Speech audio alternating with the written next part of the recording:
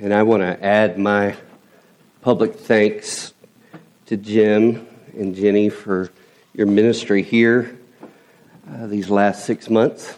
Thank you. I have listened to all the sermons online and enjoyed. I've traveled with you to Caesarea, and it has been the one time a couple of weeks ago I was here and I actually got to see him live, and that makes all the difference in the world. It's awesome. I love it. But even just listening, I could visualize. I felt like I was in Israel. So thank you for your ministry, not just in preaching and teaching, but encouraging, shepherding, leading, in all the ways you have. And I look forward to us having coffee and gleaning from your wisdom. So your last 6 months here in the ministry realm is the equivalent of making a full court 3-point shot as the buzzer is buzzing to win the national championship. That's how good it was against Carolina. Anyway. Well, thank you. We are delighted to be here and ready to get going, get started. So if you would turn to Luke chapter 11. We've heard it, and now we want to think about it together in the time we have together. Let me pray for us before we dive in. Father, again, the overwhelming, never-ending, reckless love of God that chases us down and fights till we're found and leaves the 99.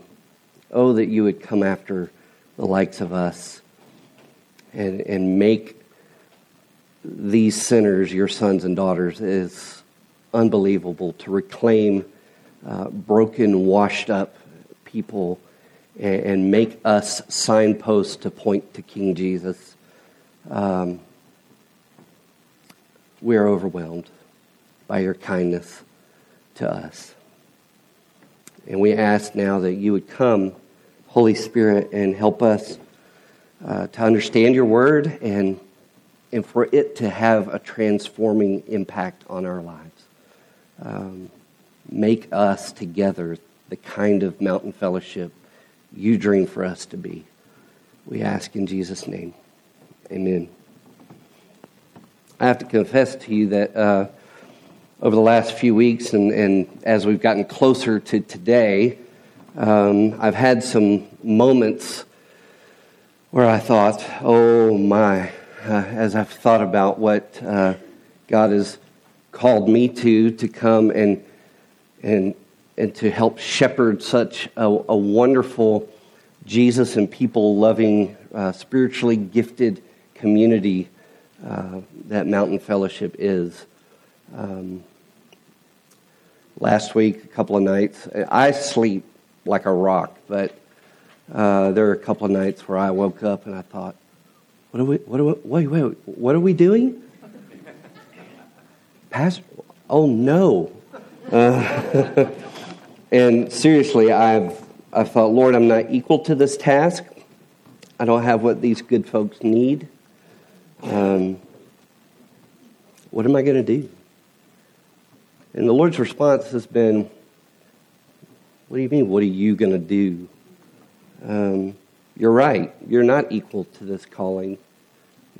You don't have what these folks need. I do. These are my people. Psalm 77 at the very end says, you, Lord, led your people out of Egypt by the hand of Moses and Aaron. And it's comforting to me to know we are his people. You are his people. Together we are his people, and he will do the leading. And to remember that he does it by the hand of people like Moses and Aaron. Have you read the Bible? Those two guys had some issues. I joined them and so do you. That God would use the likes of us to accomplish the mission He's called Mountain Fellowship to is amazing. Someone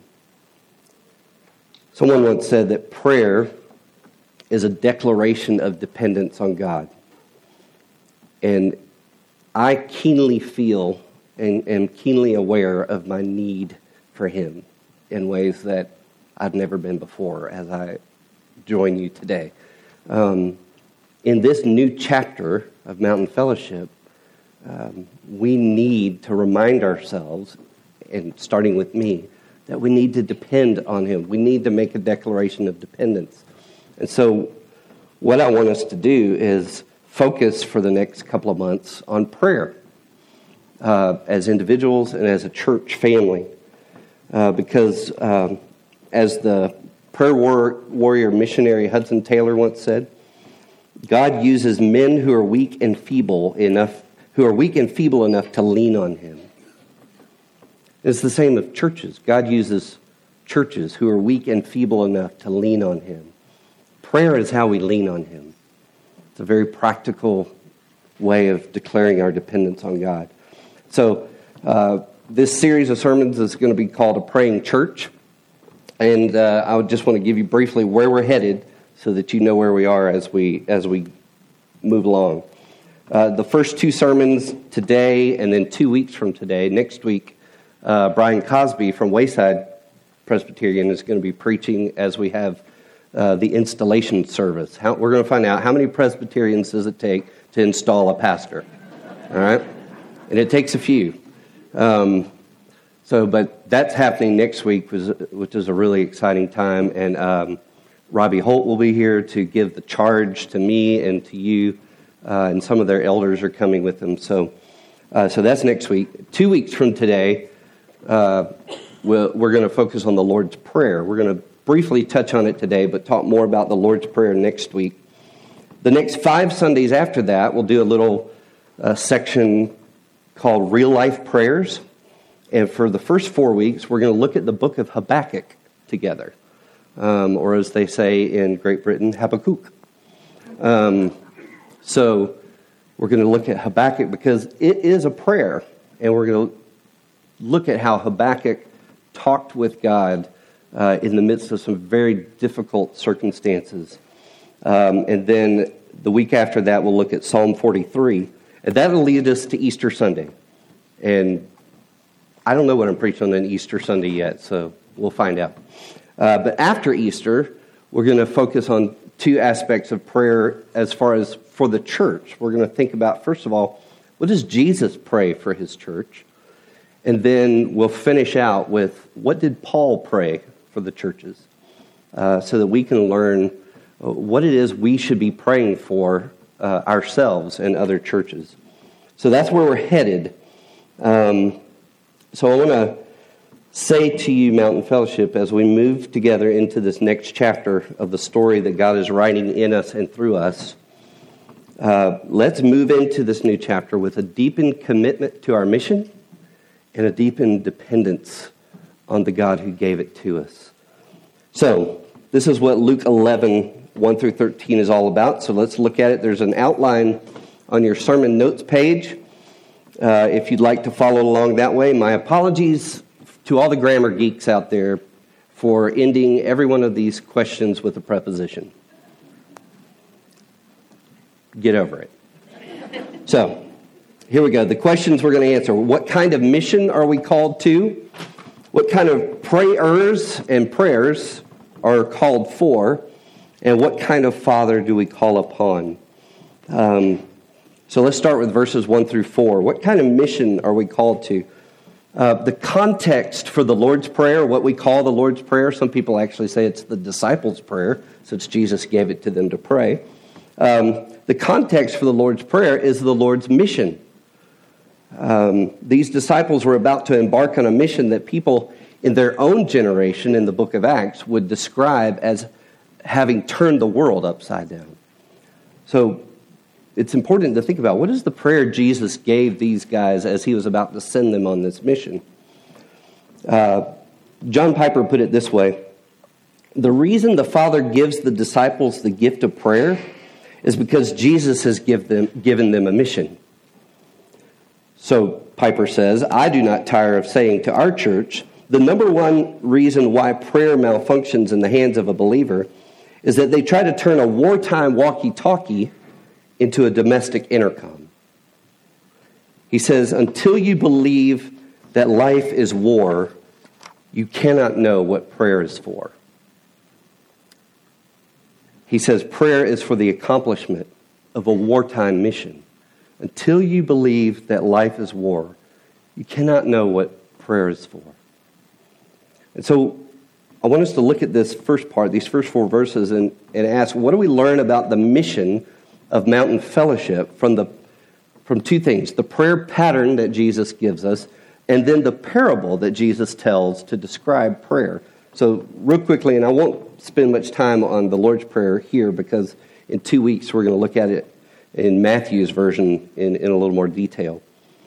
But the prayer pattern teaches us to focus our prayers on the Father's purpose for the mission and on our participation in the mission.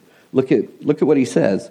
The prayer says, Father, your name be hallowed, your kingdom come. It's about Jesus' Father's purpose for the mission, and it's a God-exalting mission. Your name be hallowed or glorified or made holy. It's a kingdom-advancing mission. It's about his kingdom coming, not ours, not Mountain Fellowship's kingdom, not the PCA's kingdom, but the Father's kingdom. So it's a God-exalting, kingdom-advancing purpose. And then the prayer focuses on our participation in it, because it goes on to say, give us this day our daily bread. Forgive us our sins. Lead us not into temptation. So we get to be participants in the purpose God has for this mission. And so because we are participating, there's something we need. We need to be daily dependent upon God for 3 things. For provision. Give us this day, give us each day our daily bread. Because we carry out the Father's mission in physical bodies. These bodies are the way we interact with the world. And so we need to ask for the resources necessary to accomplish our calling. We need to depend on God for our physical needs. Secondly, verse 4, we need to depend on God for peacemaking. He talks about God forgiving us and us forgiving others. And that's because we carry out God's mission as a church, as a community. So we need to continue to keep short accounts with God and with one another. The mission to make disciples who love God and love people, that's relational. And so we need to be praying and depending on God daily for our relational needs. So physical needs, relational needs. And then he says, lead us not into temptation. So we not only need provision and peacemaking, but we need to depend on God for protection because we have an enemy. The world, the flesh, the devil. And we carry out the Father's mission in the midst of spiritual conflict. You've got your own flesh, your own me-first heart that will fight against you loving God and loving people at every turn. You got the world, this big me-first-hearted world that wants nothing to do with God's kingdom and doesn't want you to advance it. So Paul says, we fight not against flesh and blood, against humans, but against principalities and powers, forces of darkness. It's a spiritual conflict. And so our greatest enemy behind the scenes of the world and our flesh is the devil. So we need protection. So we're going to look at this prayer pattern more in a couple of weeks, but realize that our mission is physical, it's relational, it's spiritual, and we need to be daily depending on God for those things. But what I really want us to look at this morning a little closer is this parable that Jesus tells after he gives the pattern for praying. So I'm curious to know, in this parable, how does Jesus describe our mission? Well, let's look at it. First of all, the asking neighbor, the one who is asking his neighbor for bread so that he can give it to the friend who has shown up. Who does that asking neighbor represent? It represents the disciples of Jesus. It represents you and me. We are the ones who have someone coming to us with needs. We have nothing to offer, and so we go to someone who does. That's us. Well, what about the visiting friend? The one who shows up on the doorstep and says, hey, can I spend the night? Can you feed me? Who is that person? Who do they represent? That person represents the people in the places God has put us. That person represents all the people that you run into in the places where you worship, work, live, and play. That person represents our neighbors, the nations, and the next generation. So, what do we learn about this? We learn that this God-exalting, kingdom-advancing mission is about people. It's about your neighbors. It's about the next generation. It's about the nations. It's about the people God has given you in the places God has put you. Someone once said that as Christians, we are beggars telling other beggars where we found bread. That's a great description of our mission. We're beggars telling other beggars where we found bread. Come with me. I have found satisfaction for my soul, and I want you to enjoy it too. Come to Jesus. In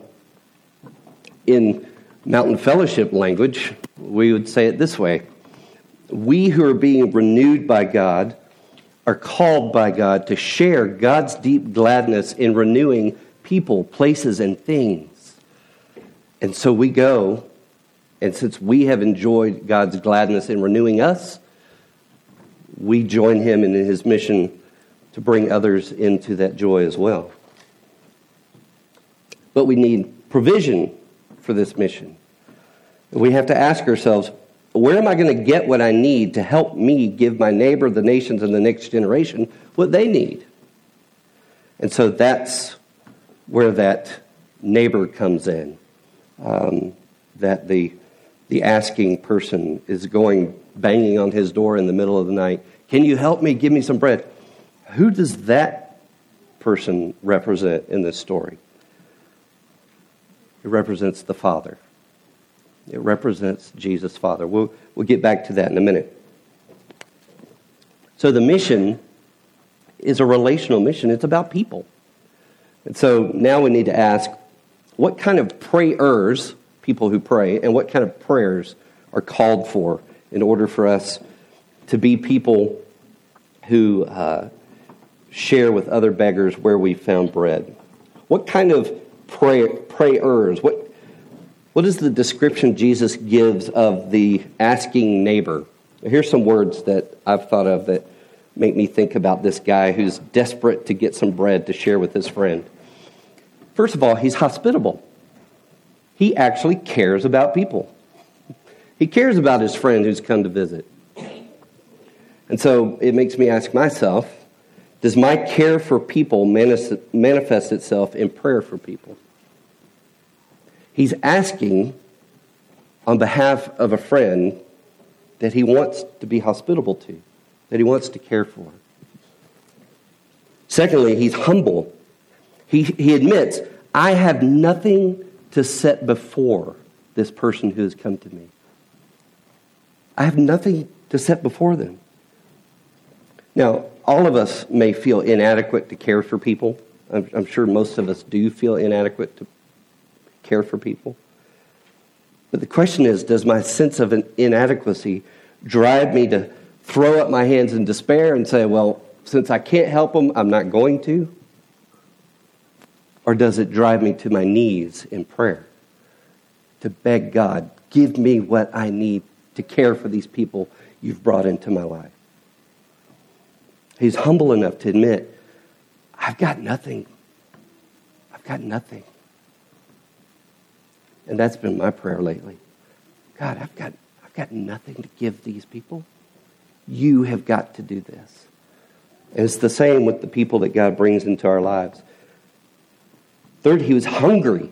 There was a desperation to serve, and therefore he desperately begs for help to serve. It makes me ask myself, how hungry am I to serve the people that God brings into my path? And how desperately do I go to God for the help I need to do it? And then he was hopeful. This is interesting.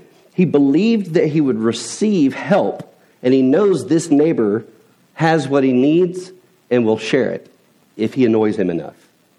Right? He believed that this neighbor had the resources, and he believed that this neighbor would give them if he would ask. He was hopeful. And so it makes me think, do I really believe God will give me what I need to do what he's commanded me to do? I'm going to talk more about that one in a minute, because I think that's a big question. Do I really believe that God has the resources and the willingness to share them so that I might do what he's called me to do in ministering to others?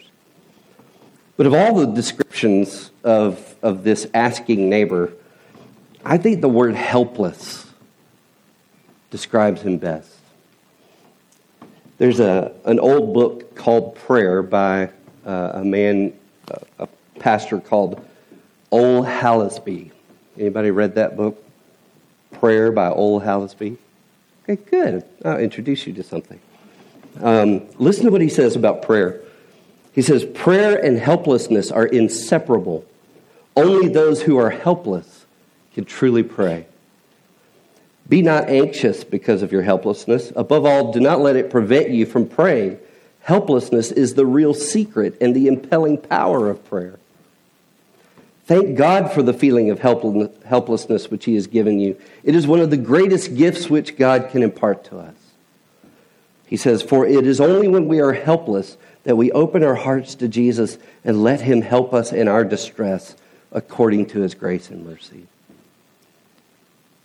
So I have to ask us, when we think about the mission God has called us to be beggars who share with other beggars where we found bread, do we recognize our helplessness to accomplish that mission without God?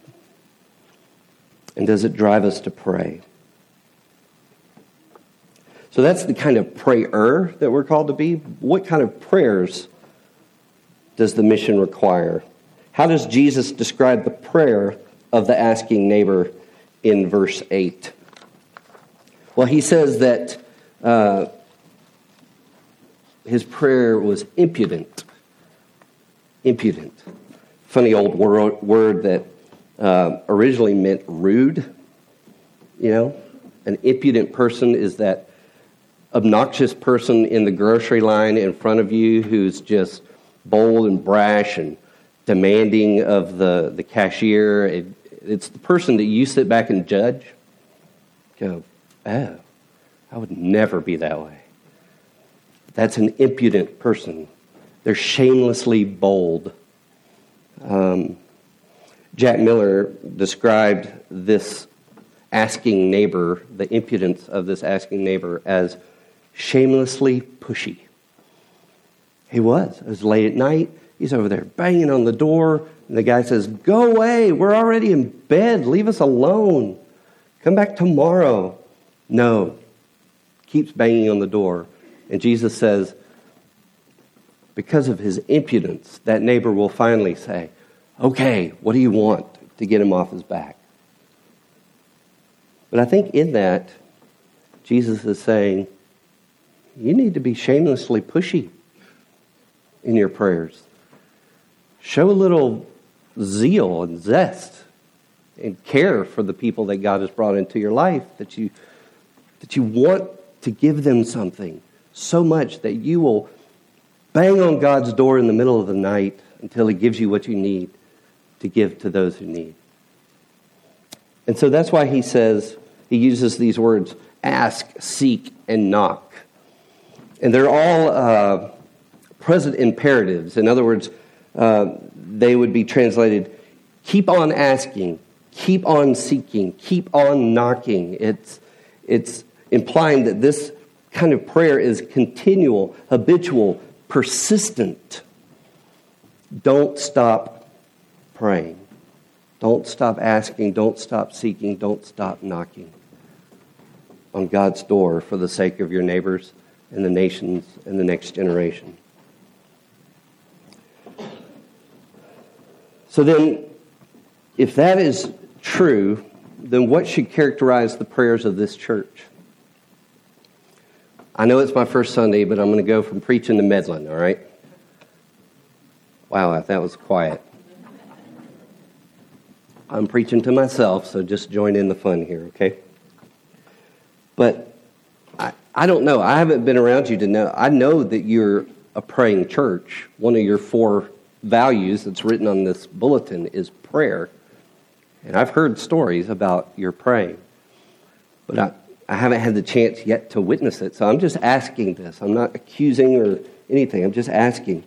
Do we see this kind of shamelessly pushy praying for our neighbors and the next generation and the nations at Mountain Fellowship? Is it happening in our homes, our care groups, our fellowship groups, our Bible study groups, our Sunday morning classes, our elders and deacons meetings? I don't know.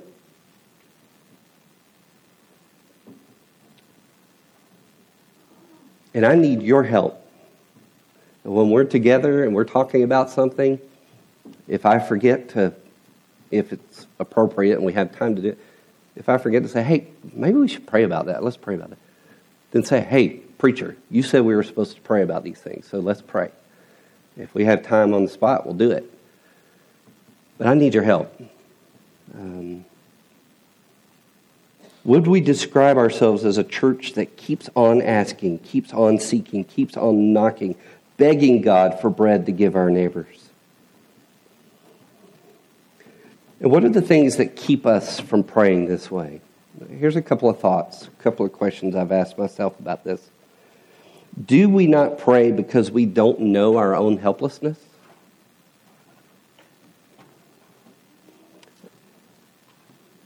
Jerry Bridges once said, we may assent to the fact that we depend on Christ, but if our prayer life is meager or perfunctory, we thereby deny that we depend on Christ. For me, the reason I don't pray is because I'm too sure of myself. It's like saying to God, don't worry, I got this. I don't need to call for help. Thanks, we got this.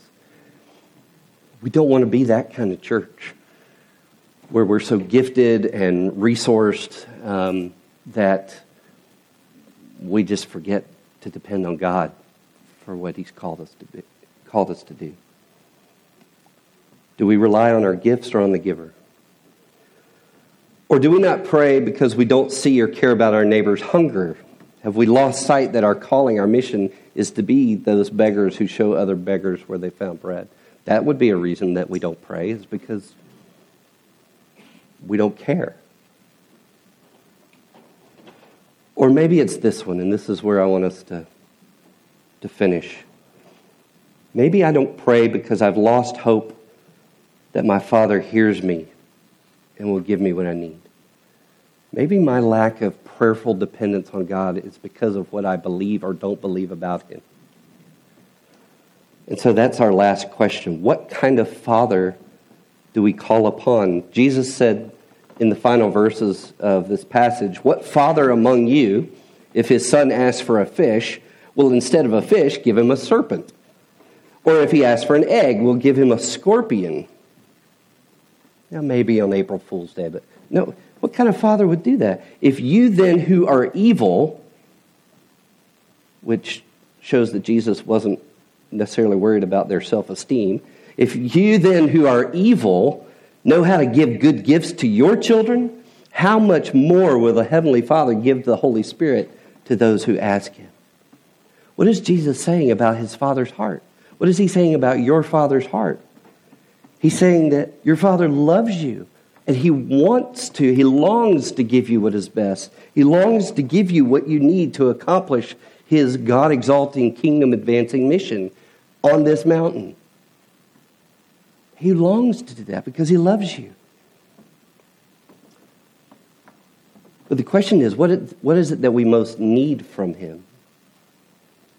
What is the good gift that the Father wants to give us? Verse 13. How much more will the Heavenly Father give the Holy Spirit to those who ask him? That's the bread we need to shamelessly ask God to give us so that we can serve our hungry friends.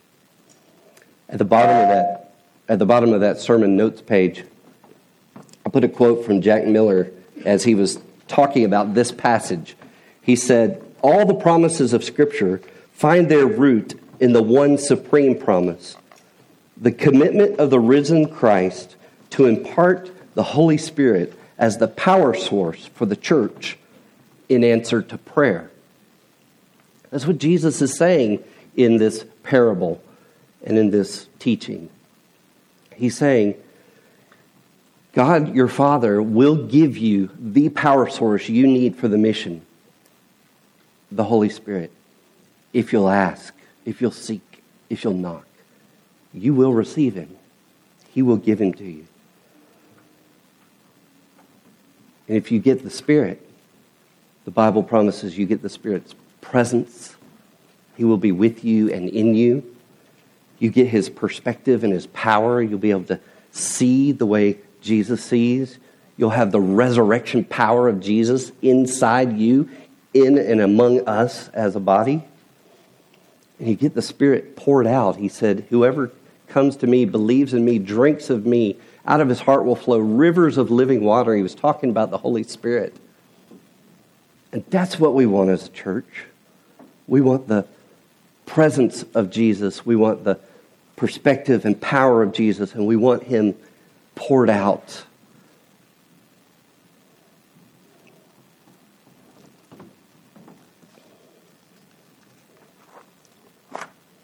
But notice the contrast between Jesus' description of the neighbor and Jesus' description of his Father. The neighbor had the resources, but was reluctant to give them to his friend until his friend annoyed him, and then he handed them over. But the Father is different. The Father has the resources, and he rejoices to give them to his children whenever they ask.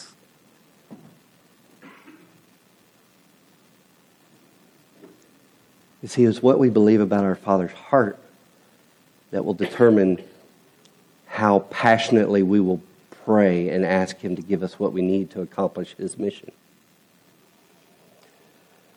How can I be sure that God is my Father and that he will respond to my asking and seeking and knocking? Tim Keller very helpfully addresses this concern in his book on prayer. Listen to this. Keller says, Jesus is saying something wonderful and powerful in Luke 11. If earthly fathers who are sinful ordinarily want to make their children happy, how much more committed is our perfect Heavenly Father to our well-being and happiness? That means there has never been a parent on earth who wants joy for his or her children as much as your Father in heaven wants joy for you, his child. There's never been a human father who wanted to answer his child's petitions as much as God wants to answer yours. Yet we know, he says, that God is not only loving, but holy and just. Here's the question, Tim Keller says. How can he shower blessings down on sinful people who deserve the opposite? The answer is that Jesus got the scorpion and the snake so that we could have food at the Father's table. Jesus received the sting and venom of death in our place. The perfect Son received the poison so that sinful sons and daughters could receive the Holy Spirit and fellowship with the Father forever.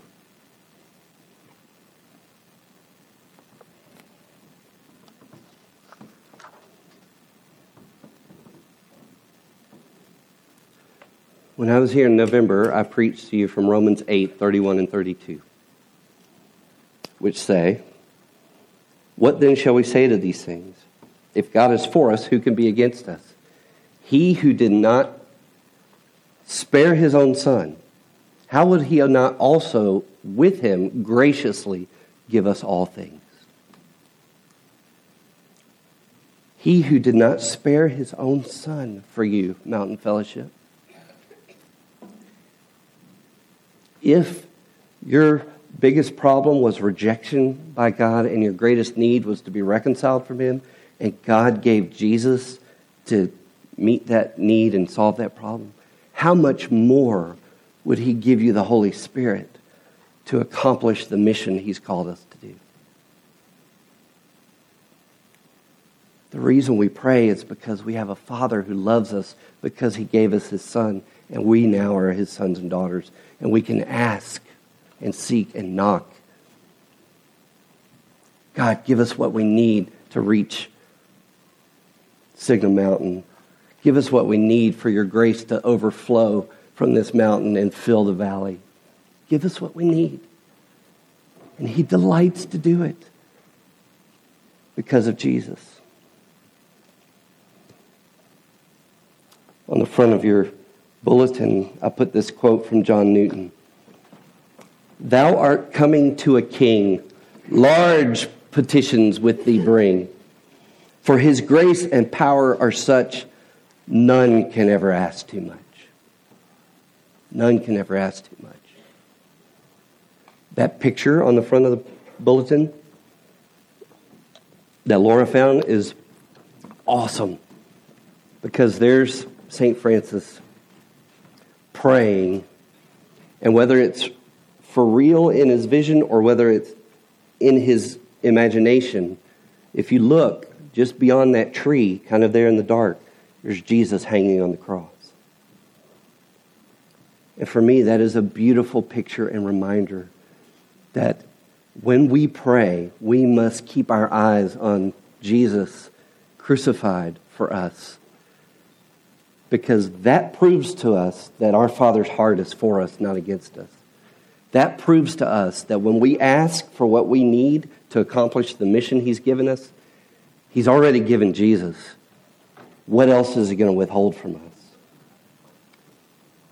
Let's pray. Father God, thank you. Thank you for giving us Jesus. Thank you, Jesus, for receiving the serpent and the scorpion that we deserve, that you did not deserve, so that we can now receive fellowship with the Father and you and your Spirit that we don't deserve, that we can now be participants in your mission, so that we can now share God's deep gladness in renewing all things. Wow. Thank you for that. And as we come to your table, would you show us Jesus crucified? Show us Jesus crucified, and may this fuel our prayers in the months and years to come. We ask in Christ's name. Amen.